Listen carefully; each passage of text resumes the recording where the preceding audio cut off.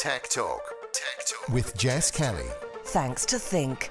From digital signage to audiovisual solutions, we've thought of everything. Visit thinkpm.ie.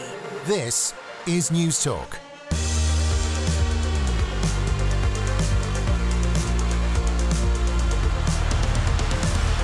Hello and welcome to Tech Talk. Jess Kelly with you here on News Talk.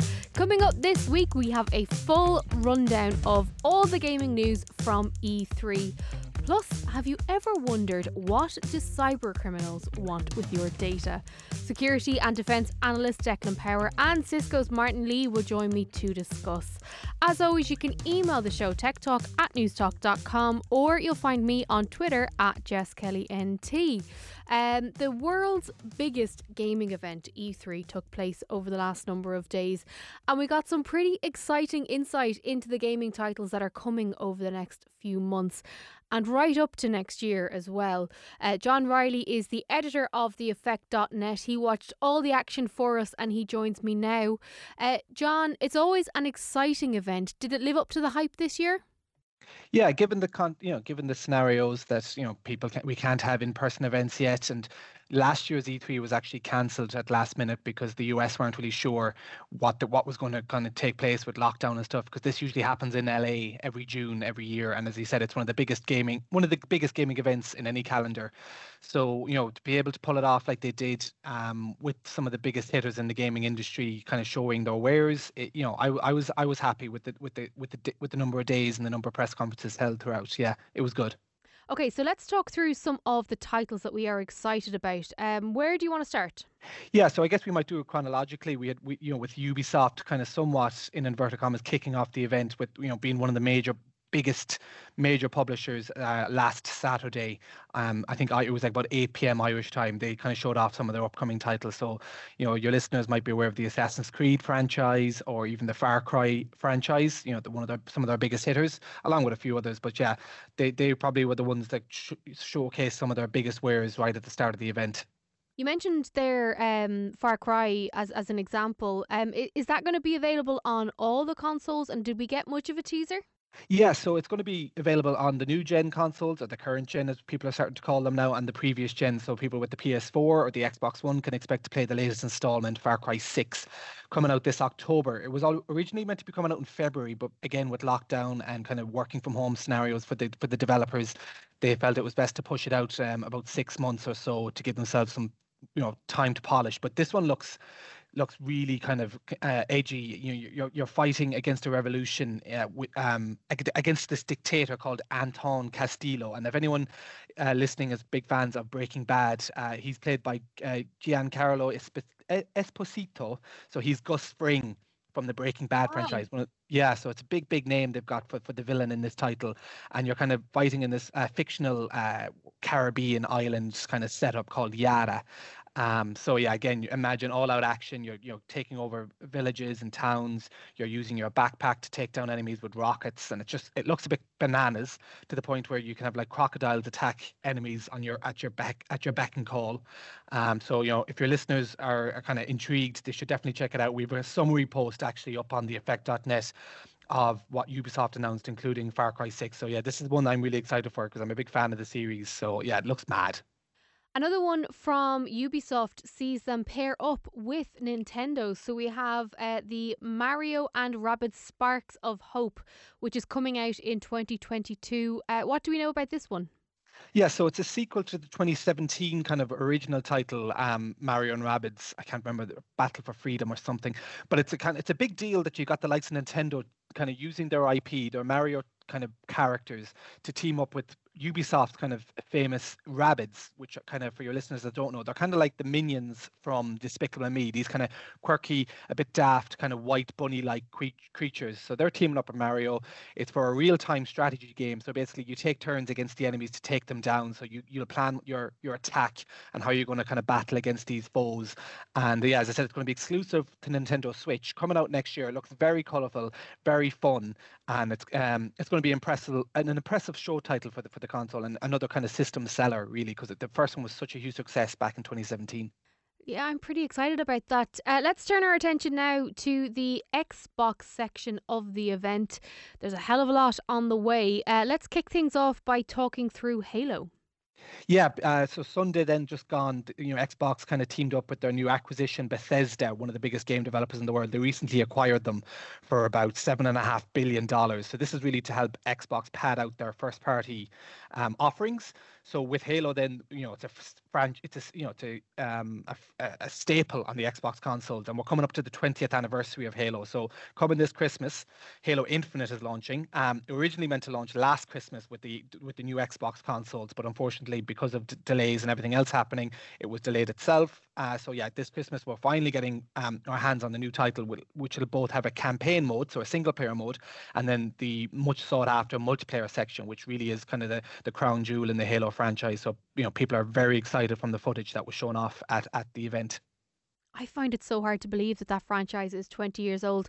It must be bonkers to look back at the first iteration of the game and compare it to the 2021 version. Yeah, no, it's people are already doing comparison videos, but they seem to be staying really true to the franchise. And I know that's kind of, you want to entice new players, but also keep the old fans happy. But they really seem to be striking quite a nice middle ground. I know they got a lot of flack, I think, last year or the year before, where they showed some gameplay footage that gamers just weren't happy, to the point that it's, that could have even impacted the delay now to this Christmas, that they had to go back to the drawing board and go, wait, fans really didn't like what we showcased in that video. We need to kind of up our game, no pun intended, and get it on track with what the fans are expecting, and to make it accessible to newbies. So yeah, there's a lot of hype for this. Still no set launch date, but it's down as holidays 2021 in inverted commas. But yeah, it has to launch this Christmas, or there'll be absolute war.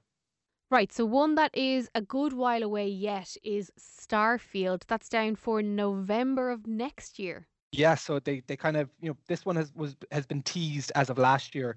As I mentioned earlier, Bethesda, one of the biggest game developers in the world. People would know them, if your listeners, gamers would know the Oblivion or Elder Scrolls franchise, and then they also look after the Fallout franchise, two huge role-playing games.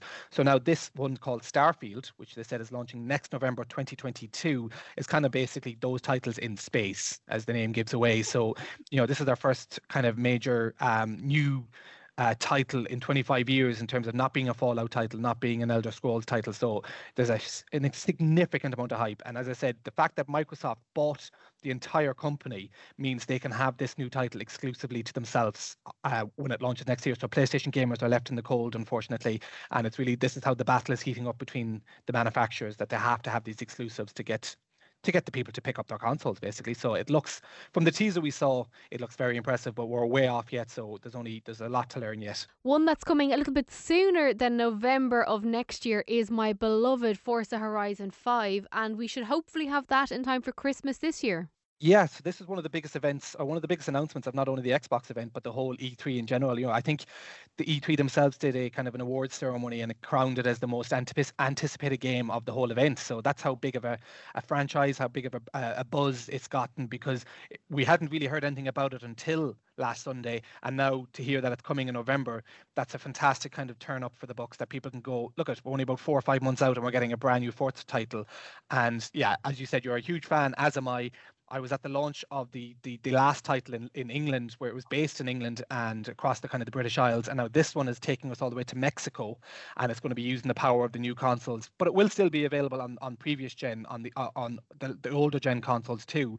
But from the videos I've seen, and again, we've done a summary post on the effect.net where you can go on and have a look yourself. They look just stunning. Like, they've done some amazing kind of capturing of the sky of Mexico, the buildings, the environments, and as you said, there's going to be a day-night cycle. It's you're a big fan, I'm a big fan. It's going to look spectacular on the new consoles. Yeah, I'm excited this is coming in November, because I think when the new consoles came out just in time for Christmas last year, we didn't get a whole load of new titles with it, and I think the new Forza game will look sensational. And if you have the new Forza game, the new console, and a lovely 4K TV, you really will get the full impact, won't you? Oh, absolutely. And they kind of they spoke to that in the videos, saying, we're really using the power of these new consoles. We're going to have ray tracing, which is a kind of a bit of a geeky term, but it's something that the previous consoles couldn't do, and it means that the reflections on the cars will be even more realistic when you're looking at them up close in a specific kind of section of the game. So yeah, everything's going to be turned up to 11. They're really going to be pushing these consoles hard, and it's going to be, as you said, a showpiece title. And it's a shame it's a year late, but we got, I think they've been obviously working on this for a long, long time, and it's finally coming this November. So better late than never. Yeah, I cannot wait. Another section of gaming that I am obsessed with is, of course, the Nintendo Switch. The last time we spoke, John, there was a lot of rumours flying around that, we might get a new Switch Pro console. Any glimmer of hope on that front? No, absolutely nothing, unfortunately. Oh. As there's been a lot of rumors knocking about, as you said, even from the big reputable outlets like Forbes and Bloomberg. The big hitters have some good insider info, and they say it is coming, but Nintendo have been incredibly tight-lipped. So the rumor was it could potentially be this year to launch with the new Legend of Zelda: Breath of the Wild 2, but having watched the event, they did what they call Nintendo Direct on Sunday to kind of round out the event, or sorry, even not Sunday, just earlier on in this week, and no, there was no mention of the new console whatsoever. Oh, that's disappointing. Still, anticipation is still there, but they did show off some kind of impressive looking titles coming to the current Switch, so nothing to kind of turn your nose up to. And as I mentioned, the new Legend of Zelda, we got a nice little feature video of the kind of the sequel coming to the launch, back in 2017 when they launched the first Breath of the Wild, one of the most popular titles of all time, really, on the Switch. And we're going to get a sequel next year. So that's, that people were losing their mind over that. I think it was the most streamed of all the E3 events out of Ubisoft and Xbox. So there's a huge appetite there. There's about 85 to 90 million Nintendo Switches sold. So there's a really captive audience there for all these exclusive titles.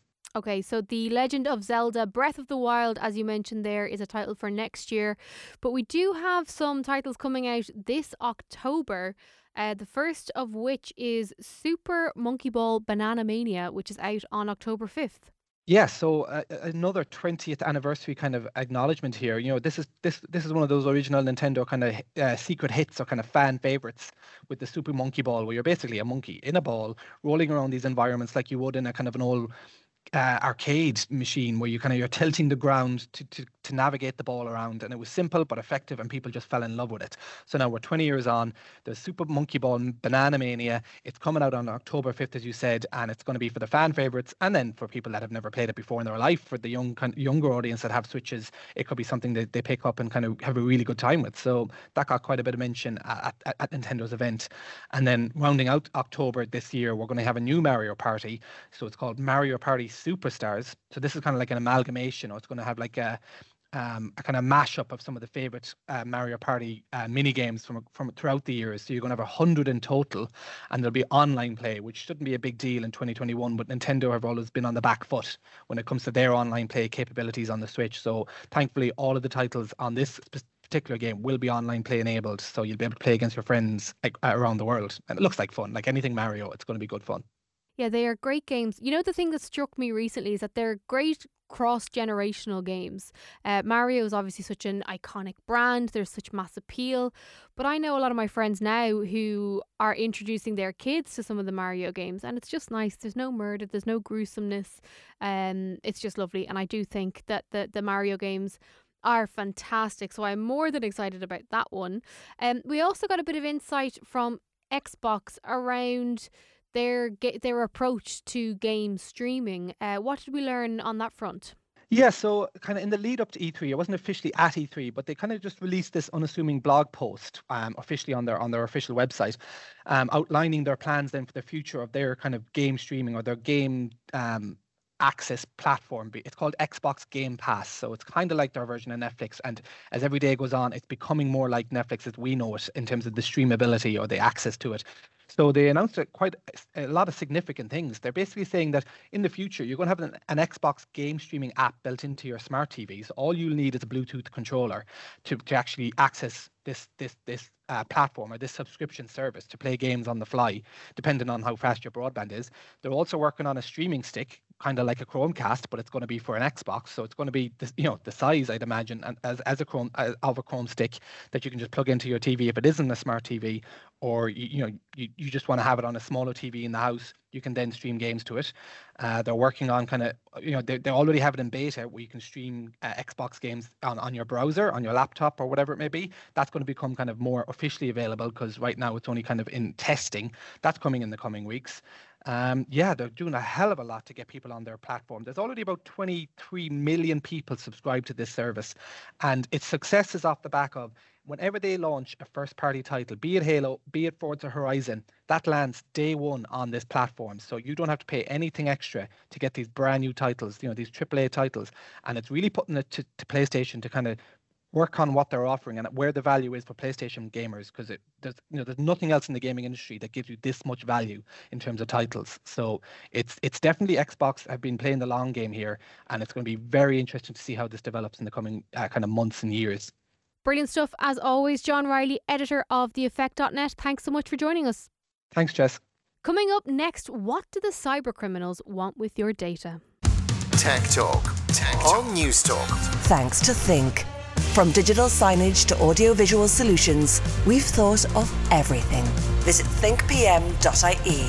techtalk@newstalk.com is the email address if you'd like to get in touch, or you'll find me on Twitter @JessKellyNT. We've heard an awful lot about cybersecurity in recent weeks, ever since the HSE ransomware attack. But if you found yourself wondering why a hacker would target you or your business, if you've wondered how real are these cyber threats or what can be done about it, listen up. On Thursday evening, I hosted a very interesting panel discussion with Thanks to Cisco.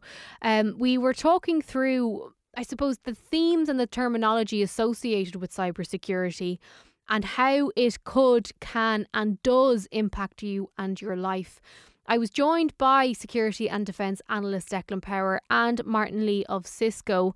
And we started the discussion with Martin explaining what exactly we're talking about when we approach the subject of cybersecurity. Well, it's all a story of how much technology has become part of our lives. Everything that we do from a professional point of view, from our professional lives to our social lives, increasingly revolves around security. And increasingly revolves around technology. And the bad guys that are out there, and there are always bad guys, have found ways of being able to subvert that technology that we use and use it to their own gains. So in terms of cybersecurity, what we think about is the confidentiality of our data, the availability of that technology in order just to do things, and the integrity of making sure that our data and our devices aren't tampered with. From the bad guys' point of view, we see that criminals increasingly have moved to adopt technology. If you wish to rob a bank these days, you don't put a stocking over your head and go down the high street. You use a computer and you'd use it to access someone's online bank account and try and steal the money that way. So cybersecurity is all about how do we protect these systems and that are such an important part of our day, and also the data, which is increasingly part of our lives. Yeah, it's really interesting that this is something that it seems like we're just talking about it all of a sudden. But as I mentioned there, you've been talking about it for 20 years. Am I right in just saying that the nature and the sophistication of the attackers has increased, but also have the stakes for us, the average consumer, because as you mentioned there, like everything we're doing is online now. If somebody gained access to my social media, to my cloud account, to my banking, all of that could be done getting access to my phone or my computer. And that's essentially my entire life. So that's the dramatic difference that's happened over the last 20, 25 years. Yes. As computer devices have increasingly become networked, we're exposing them to a world of risk. We all know about the bad guys that we're likely to encounter in our normal lives. It's very easy to forget that the phone that sits in your pocket is a computer device, and if that's continuously connected to the internet, then yeah, there's all sorts of bad guys that might be looking for that, or might be looking to subvert our activities for their own ends. I think one thing to remember, if we go back into the history of computing, and the very, very first computers that were built at Bletchley Park and did the incredible work in deciphering the German communications during the war, these were the first computers, and they were built to hack. So the whole history of electronic computing is that of security. And over the years, I think a key thing to remember is bad guys don't get any dumber.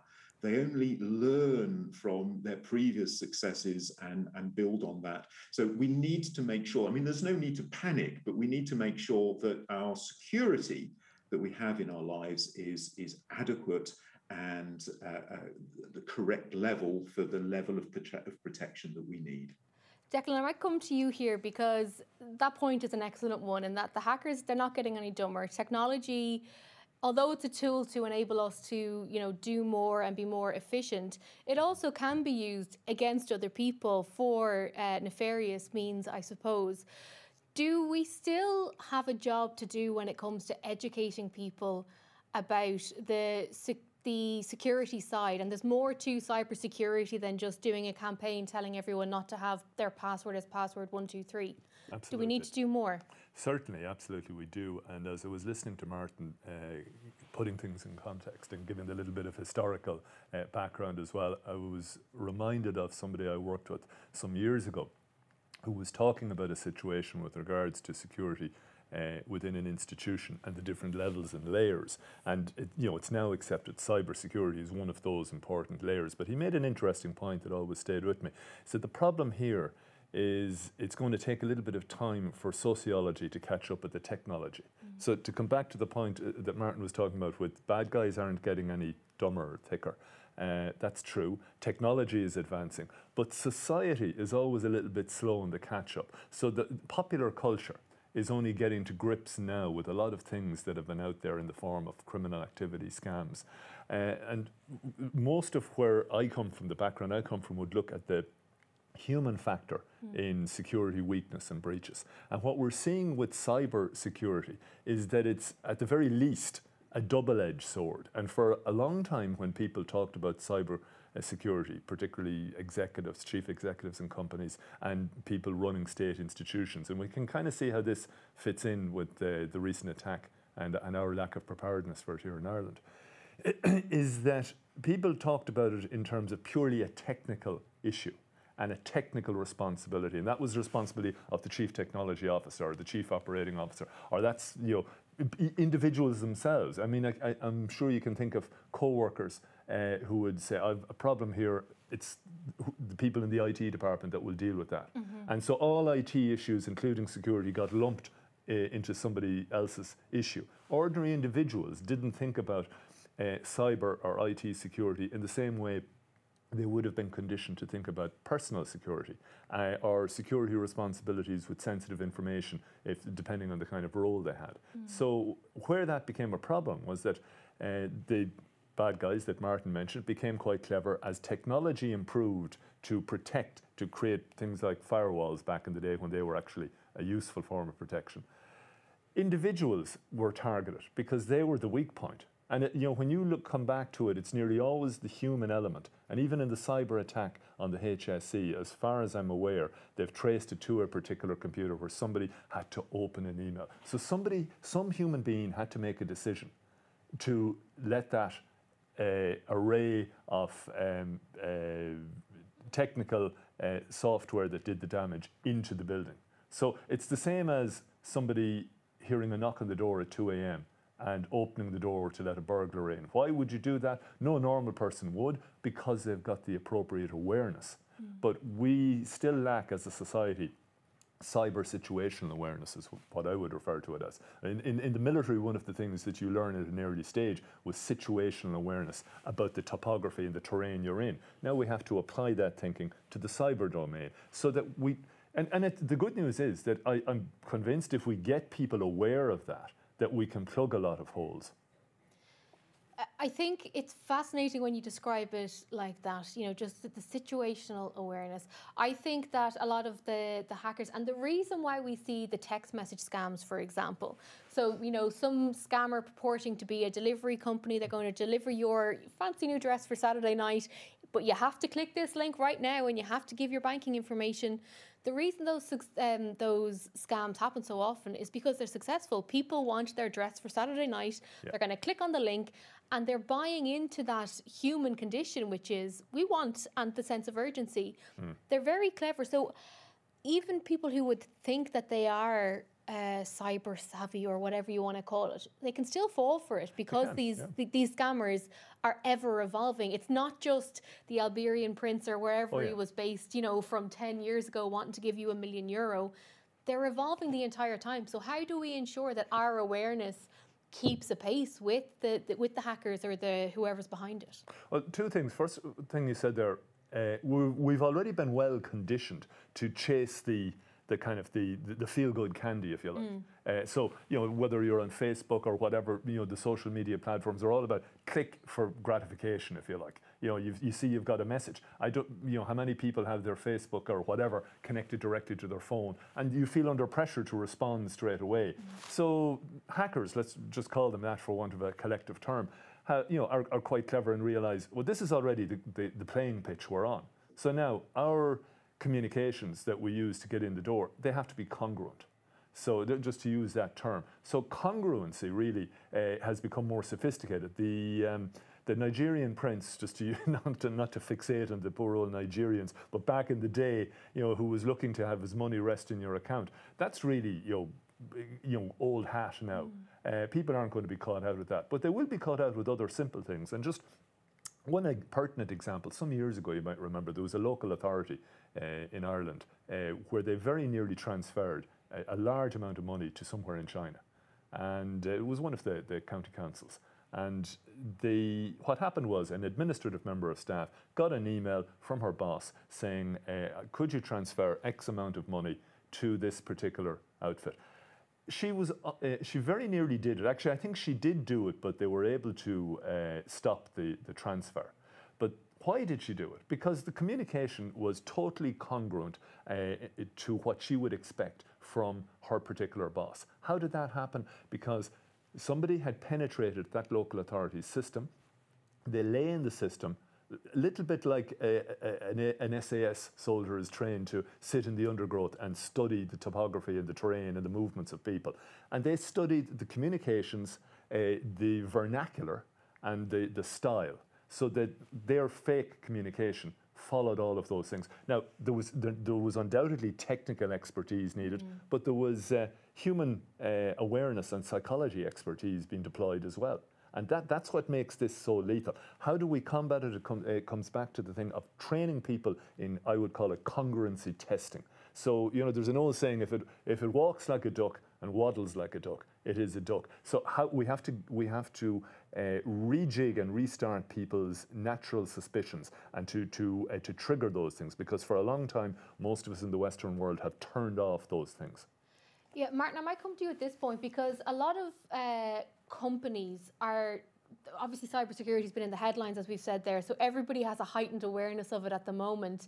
But for companies who now may be looking to invest in their cybersecurity infrastructure, is it enough to add a layer of cybersecurity on top of already existing systems? Or do you almost need to go down to the foundation level and ingrain it into the DNA, the practice, the mindset, the function and the focus of the company as a whole to ensure that we catch those instances like Declan mentioned there? Yeah, I think a very, very good place to start is to ask the question, what could possibly go wrong? There's enough stories about cybersecurity incidents and enough examples out there of organizations that have fallen for these kind of attacks for people to think, well, okay, if I do reflect on my own business or my own personal life and start thinking about what could possibly go wrong, you can then start to put in those defenses that are necessary. And you can't rely on one single defense. We need to have many different levels of overlapping defenses so that we're maximizing our chances of detecting and blocking an attack. And the sooner that we can detect that attack, the better. Because to take Declan's example, if a bad guy is putting together a very, very sophisticated attack using your own language and the people that you normally talk to, it's going to be quite difficult to detect that. But if we can take that incursion back in time to the point where we've got the bad guy getting on the mail server, downloading the mail, putting together the language for their attack, then we're at a very, very better point of stopping it, and we're more likely to stop harm being incurred. But I think one key point to go back a little bit is that we need to accept that people are human. We can tell people to be aware of what's out there. And I hope events such as this can allow people to maybe just reflect on their own security that they have in their business or in their day-to-day life. But for those of us in the security industry, we have to accept that people are human. Human error is part of being human. The bad guys are very, very sophisticated in putting together their social engineering attacks to make them look realistic. So I think where we need to start from is to stop as many of these attacks as possible getting in front of people. Because not everyone is going to recognize the attack as legitimate all the time. So we want to stop the attacks coming through so that people aren't seeing them and aren't being tempted to engage. And then if they do engage, we need to detect that very, very early on and stop the attack progressing, so that even if you do click the link, you're not taken to that malicious website, or if you are taken to the malicious website, that additional malicious tools aren't downloaded. And if you, heaven forbid, do give away your username and password to an attacker, that again, we can detect the malicious use of those stolen credentials through things such as two-factor authentication. So we have the tools in place to do it, but we need many overlapping tools. And we also need to, remember, no matter how many times you tell people, don't click the link, don't click the link, the next time that funny cat video comes through from their friend, they're going to click the link. And if they're expecting that parcel that has been delayed and they get that email saying, oh, we need to reschedule your parcel, people will click the link. And this is the bad guys' game, and they've turned out to be pretty good at it. You're listening to a panel discussion featuring Declan Power, the security and defence analyst, and Martin Lee of Cisco. When we come back, we are going to find out what exactly these hackers want from you. Tech Talk on News Talk. Thanks to Think. From digital signage to audiovisual solutions, we've thought of everything. Visit thinkpm.ie. Welcome back to Tech Talk. This is Jess Kelly with you here on News Talk. techtalk@newstalk.com is the email address if you'd like to get in touch. I'm bringing you a panel discussion I hosted on the News Talk Facebook page with thanks to Cisco earlier this week. I was joined by Declan Power, who is a security and defence analyst, and Martin Lee from Cisco. We were talking through all things relating to cybersecurity, ransomware, the different kinds of attacks and how they can and do impact your day-to-day life. We're going to jump back into the conversation now, and Martin Lee explained what the hackers are looking to get from different types of attacks. Firstly, me as an individual, me as an SME owner, and then aiming towards some of those bigger organisations with deeper pockets and potentially could be willing to pay those hefty ransoms. So the vast majority of attacks are criminal in nature. It's part of organised crime. There's a lot of money for the bad guys to extract. I've said it before and I'll say it again, there's no such thing as a new crime. What we are seeing are these traditional crime methods being updated for the 21st century. So for an individual, again, if I was a bad guy thinking about how I might target you, it's a matter of thinking, well, how am I best going to get money out from you? So attacking you for your bank account details is a very, very good way. Bad guys put together sophisticated malware, malicious software that could steal your banking details or piggyback on the connection as you connect to your bank online. Certainly getting your usernames and passwords for any financial system that you use. Could use that for insurance fraud, identity theft, taking out loans in your name, trying to get your friends to send you, in inverted commas, the bad guy pretending to be you because you need the money and you're stuck in a faraway country and you need funds. Those are very much financial oriented crimes. The other one, criminal business model that really has been developed over the past 10, 15 years or so is that of ransomware. So I'm sure you have many, many important things on your personal devices, photos of loved ones, important documents, maybe your credentials serve to access those systems that are part of your life. And for a bad guy, if you can get malicious software on your laptop and encrypt those files so that you no longer have access to them, our bad guy can then request money from you in order to get those files back. All it is, it's kidnap, updated for the 21st century. We're taking away something of value to you. In the previous, non-online world, that yes, that might genuinely be a family member, but in the online world, in the cyber world, it's so much more easy to take away the files that are value to you. For attacks against SME businesses, really, it's roughly the same kind of business model. Again, we want to get the financial information so that the bad guys can conduct essentially online mugging or bank theft. Also, the ransomware.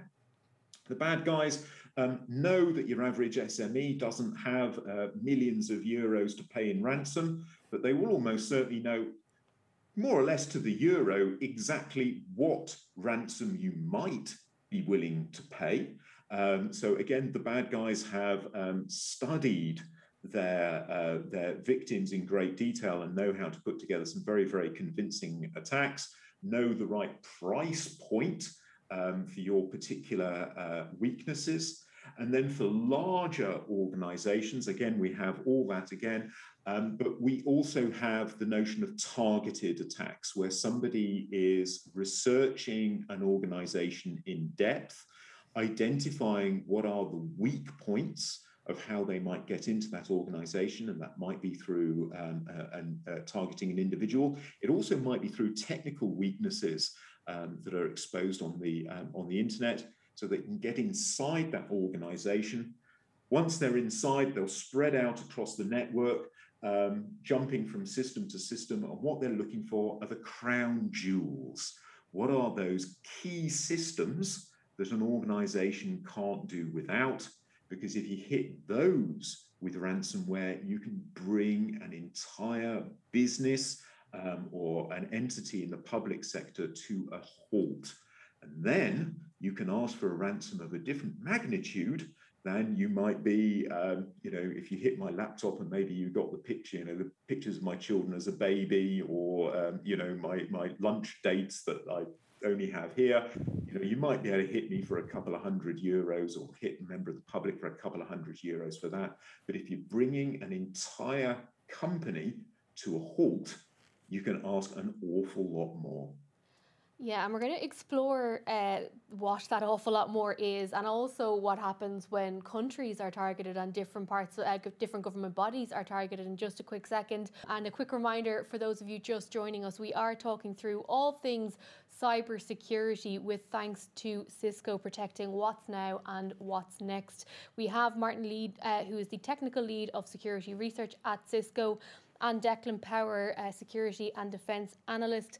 And Declan, I want to come to you picking up on what Martin was talking about there. So when you target the people and the organizations with lots of money. There's a lot at stake. We saw the HSE attack, the ransomware attack, exactly a month ago this week.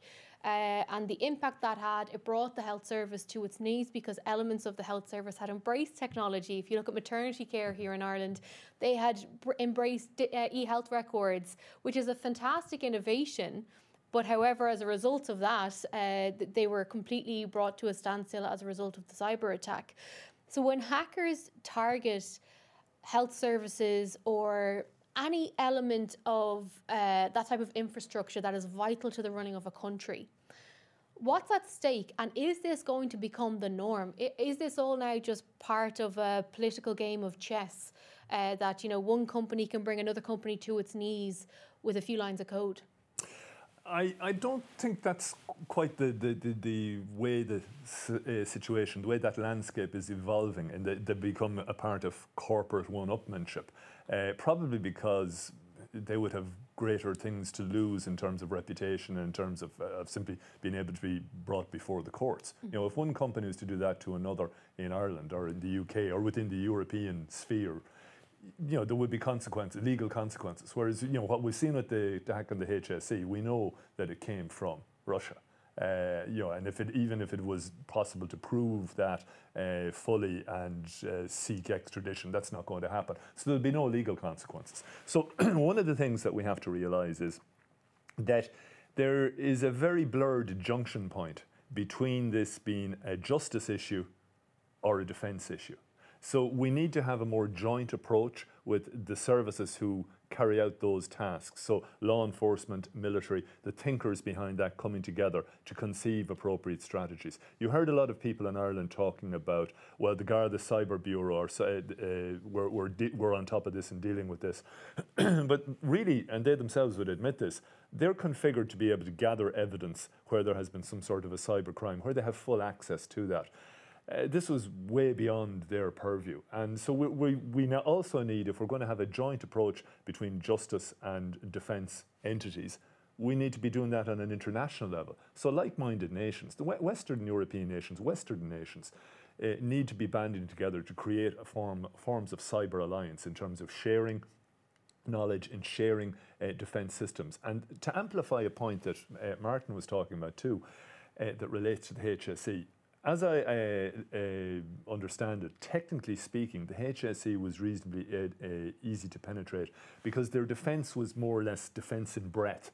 Their technical defence was like one series of barricades. For students of military history, it was a bit like the Maginot Line that France built between Germany and themselves after the First World War to prevent a Second World War. And they put all their efforts in defence into that. And what did the Germans do? They invaded the Low Countries and came around behind. And they literally took the whole of France, and then they dealt from behind with the Maginot Line. And in a way, that's what's happened with certain corporate entities that have invested all their defences, their technical defences, in that style of defence. So defence in depth, a concept of that is what's needed. And I think Martin was talking about that you need these layers. There needs to be a human factor in terms of training and awareness, as well as technical factors. And that's something that I think is quite lacking in a lot of Irish institutions, particularly state institutions. And we're probably not the only ones. So moving forward, we need to be aware that now that there are a number of layers.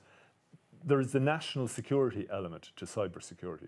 There is the institutional and corporate layer, and then there would be the individual layer. So when Martin was talking about the individuals who would be scammed for a few €100, a few £100 or whatever else, that's one element that most people probably were aware of to some extent.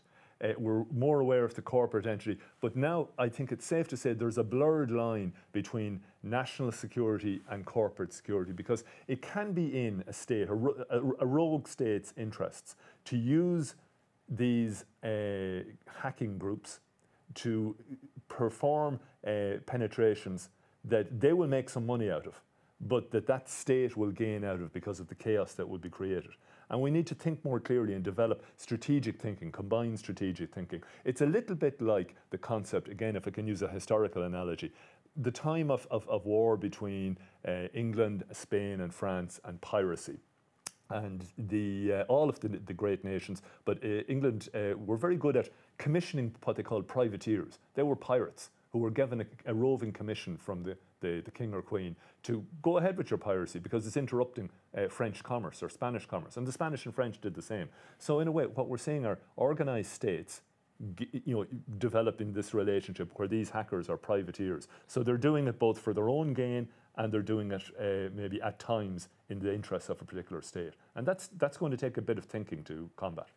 It's interesting. I've done quite a bit of reading about this in the last little while. And one thing that has struck me, Martin, is that we have the professional cyber gangs who are as hot as you like. They know what they're doing. They know how to play every step of the game in terms of a ransomware attack.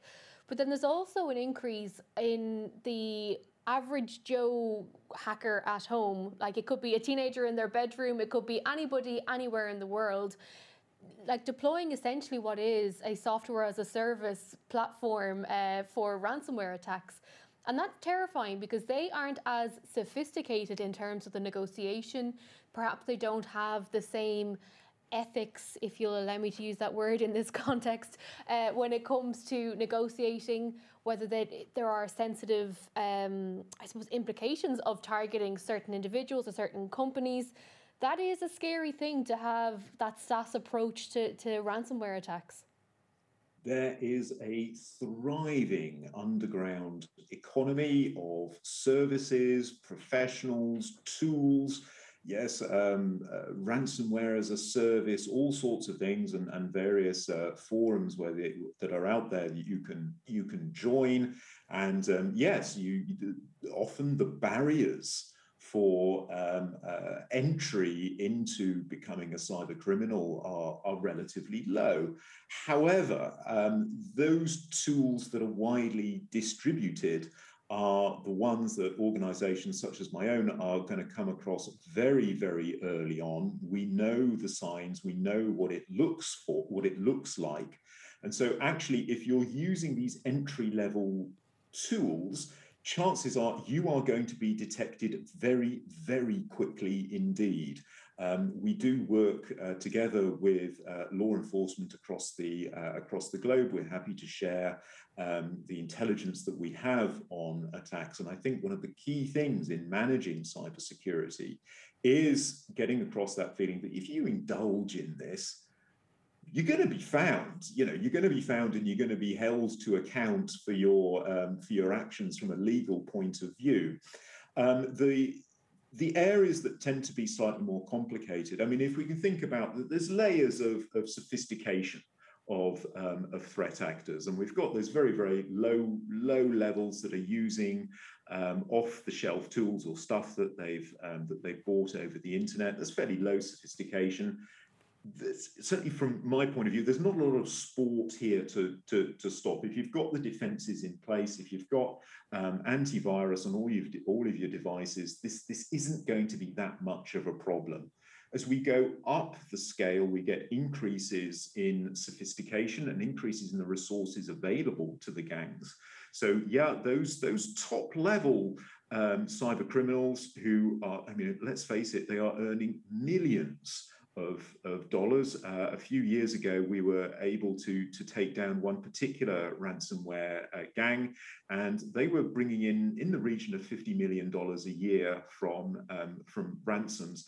That's a lot of money that can be reinvested in software engineering to build better and more sophisticated tools, and also to build infrastructures that are less resistant to being taken down. And these indeed are the types of gangs, as Declan refers to, as privateers, that maybe are operating with the nod and the wink, or at least some degree of tolerance from a nation state. And then beyond that, we also have nation state resources.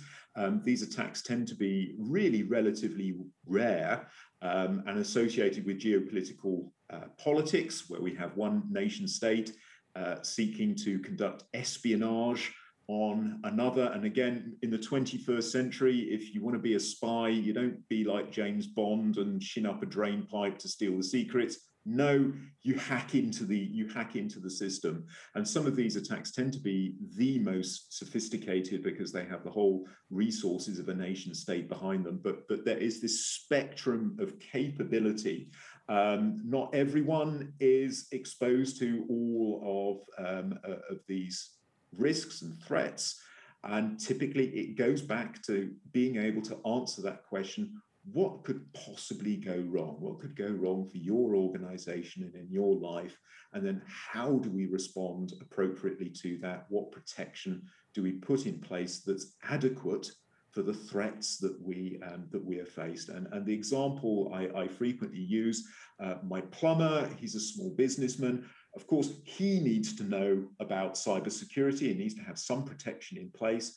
But the level of protection he needs is very, very different from that from the chief executive of a defense contractor, which would be exposed to a whole new range of threats. And the trick is just remembering or reflecting on what kind of threats am I likely to be faced, and what do I need to put in place in order to protect myself from that. That was Martin Lee of Cisco and Declan Power, the security and defence analyst, speaking to me on Newstalk's Facebook Live on Thursday of this week. It was a fascinating discussion. If you missed it or if you want to hear even more, you can find the podcast. It's up in full on the Newstalk app. Just search for Tech Talk and you will see the cybersecurity special there. And that is all we have time for this week. If you missed any of this show at all, you can listen back in full, as I mentioned, on the Newstalk app. Just search for Tech Talk. John Fardy's up next here on Newstalk. I'll chat to you next week.